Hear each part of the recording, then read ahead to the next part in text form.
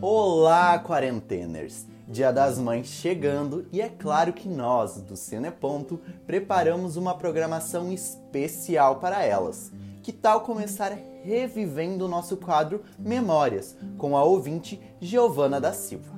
A futura mamãe contou pra gente qual filme está marcando sua gestação. E quem te acompanha no boletim de hoje somos nós, Joyce Almeida e o meu colega Leon Ferrari. Então já sabe, se acomoda com a sua mãe no sofá, na poltrona da sala ou até na videochamada. Coloca o fone de ouvido e puxa a pipoca, que o Cineponto já vai começar.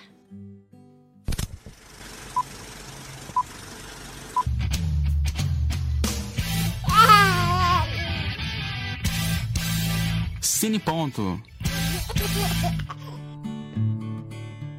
Ai, Joyce, já diziam nossos antepassados. Relembrar é viver. Então, Geovana, conta aí o filme que está marcando sua gravidez e sempre vai te trazer aquela lembrança do barrigão. É o Diário de uma Paixão, do Nicholas Sparks. Eu já tinha lido o livro antes e também já tinha visto o filme muitas vezes antes, mas depois que eu engravidei, um dia procurando um filme, eu passei por ele e eu falei, não, vou assistir de novo. E me tocou, não sei, um filme de romance, né? A gravidez deixa a gente mais emotiva. Diário de uma Paixão é um longa de drama romântico. Aqueles romances bem clichêsões que a gente ama, que te fazem se sentir apaixonado, mesmo que você não esteja. O filme de 2004 foi dirigido por Nick Cassavetes e baseado no livro de mesmo nome, escrito por ele, Nicholas Sparks. A trama começa em uma clínica geriátrica, onde um senhorzinho chamado Duke conta uma linda história de amor dos anos 40 a uma outra paciente. Para deixar tudo mais fofo, a história está escrita em um diário, o Diário de uma Paixão, entendeu? Para ficar tudo ainda mais Sparks, o romance só poderia acontecer em um parque de diversões, não é mesmo? Em Seabrook Island, na Carolina do Sul, Noah e Ellie se conhecem de uma forma não muito convencional. Mas calma aí, nada de spoilers. A partir daí, eles vivem o verão mais intenso de suas vidas, com direito a suspiros de paixão.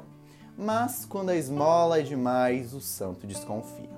Tudo ia muito bem, até a família da garota de 17 anos separar os pombinhos. Eles não aceitavam que sua filha se relacionasse com um pobre operário.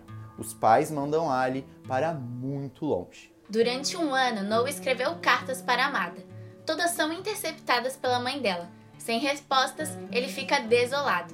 E a gente sabe que tudo que está ruim pode piorar. Obviamente ficou. Noah é chamado para lutar na Segunda Guerra Mundial. Romance que é romance tem que ter um mocinho lutando no front, né? Voltando da guerra, Noah não consegue esquecer Ali e se torna um homem solitário. Ellie também não tinha esquecido da sua paixão de verão, não, mas estava noiva de Lon. 7 anos se passam e enquanto a noiva provava seu vestido, se depara com uma foto de Noah em um jornal. Em um misto de emoções, a mocinha chega a desmaiar. Ela não conseguiria casar sem ver Noah novamente. Ellie viaja até Seabrook e lá a chama da paixão dos pombinhos queima com ainda mais força. E para a felicidade de todos nós, menos do então noivo da mulher, Ellie e Noah ficam juntos.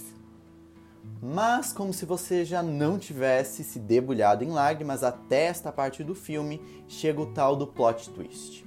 Duke, na verdade, é Noah e a senhorinha é Ellie. Puxa o lencinho, ouvinte.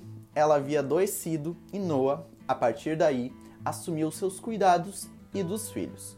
Como frequentemente se esquecia de tudo, o marido relia seus diários à esposa. E isso emocionou muito nosso ouvinte. E eu espero que o meu amor seja desses, que cuide de mim se um dia eu chegar a uma situação dessa, cuide dos meus filhos também. Tenha essa preocupação e vice-versa, que eu consiga criar o meu filho para serem pessoas assim, que se preocupam, que têm empatia, que se doam, que cuidam, não somente de mim porque eu vou ser mãe, mas dos outros.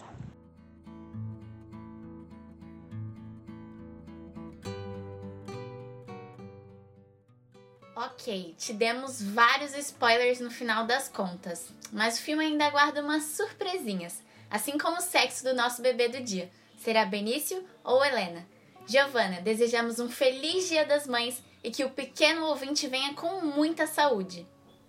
E você, ouvinte, não esquece de assistir grudadinho com a sua mãe ou por chamada de vídeo, caso estejam longe. Eu sou Leon Ferrari e Joyce Almeida para o Cine Ponto.